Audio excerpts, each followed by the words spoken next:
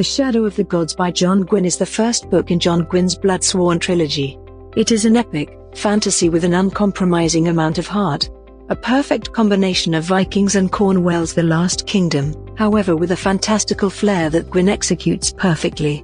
This book revolves around three main characters, Orca, Varg, and Elva.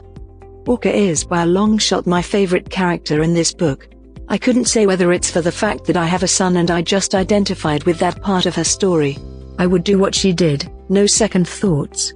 She's ruthless and has one objective: to discover her son. Something I discovered generally intriguing about her characters is how much her son had an impact. Truly, this child had such a lot of wisdom at his age, and he encouraged his mother a great deal. There are few things that he brings to her that she later practices. It has a universe of effects in what occurs and who winds up helping her when she's in a tough spot. He shows such a lot of sympathy and mercy that I imagine that translated well for her to apply in specific circumstances. The battle she feels from attempting to rein in her full-force warrior to showing empathy is something I liked about her. I can say, her story generally affected my feelings. Varg's story is the one that I struggled the most with. I don't know whether it wasn't on the grounds that I didn't relate with anything or simply that his story felt somewhat boring to me.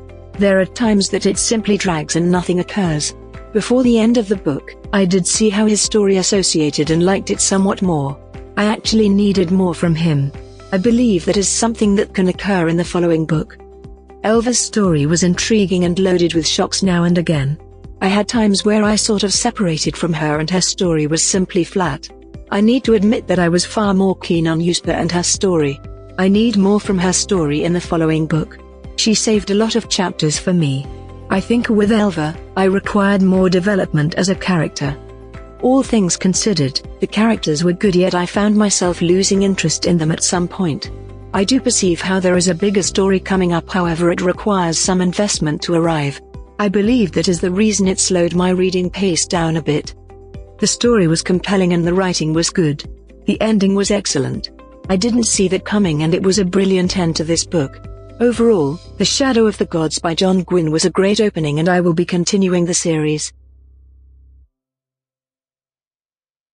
Thanks for listening this book review podcast.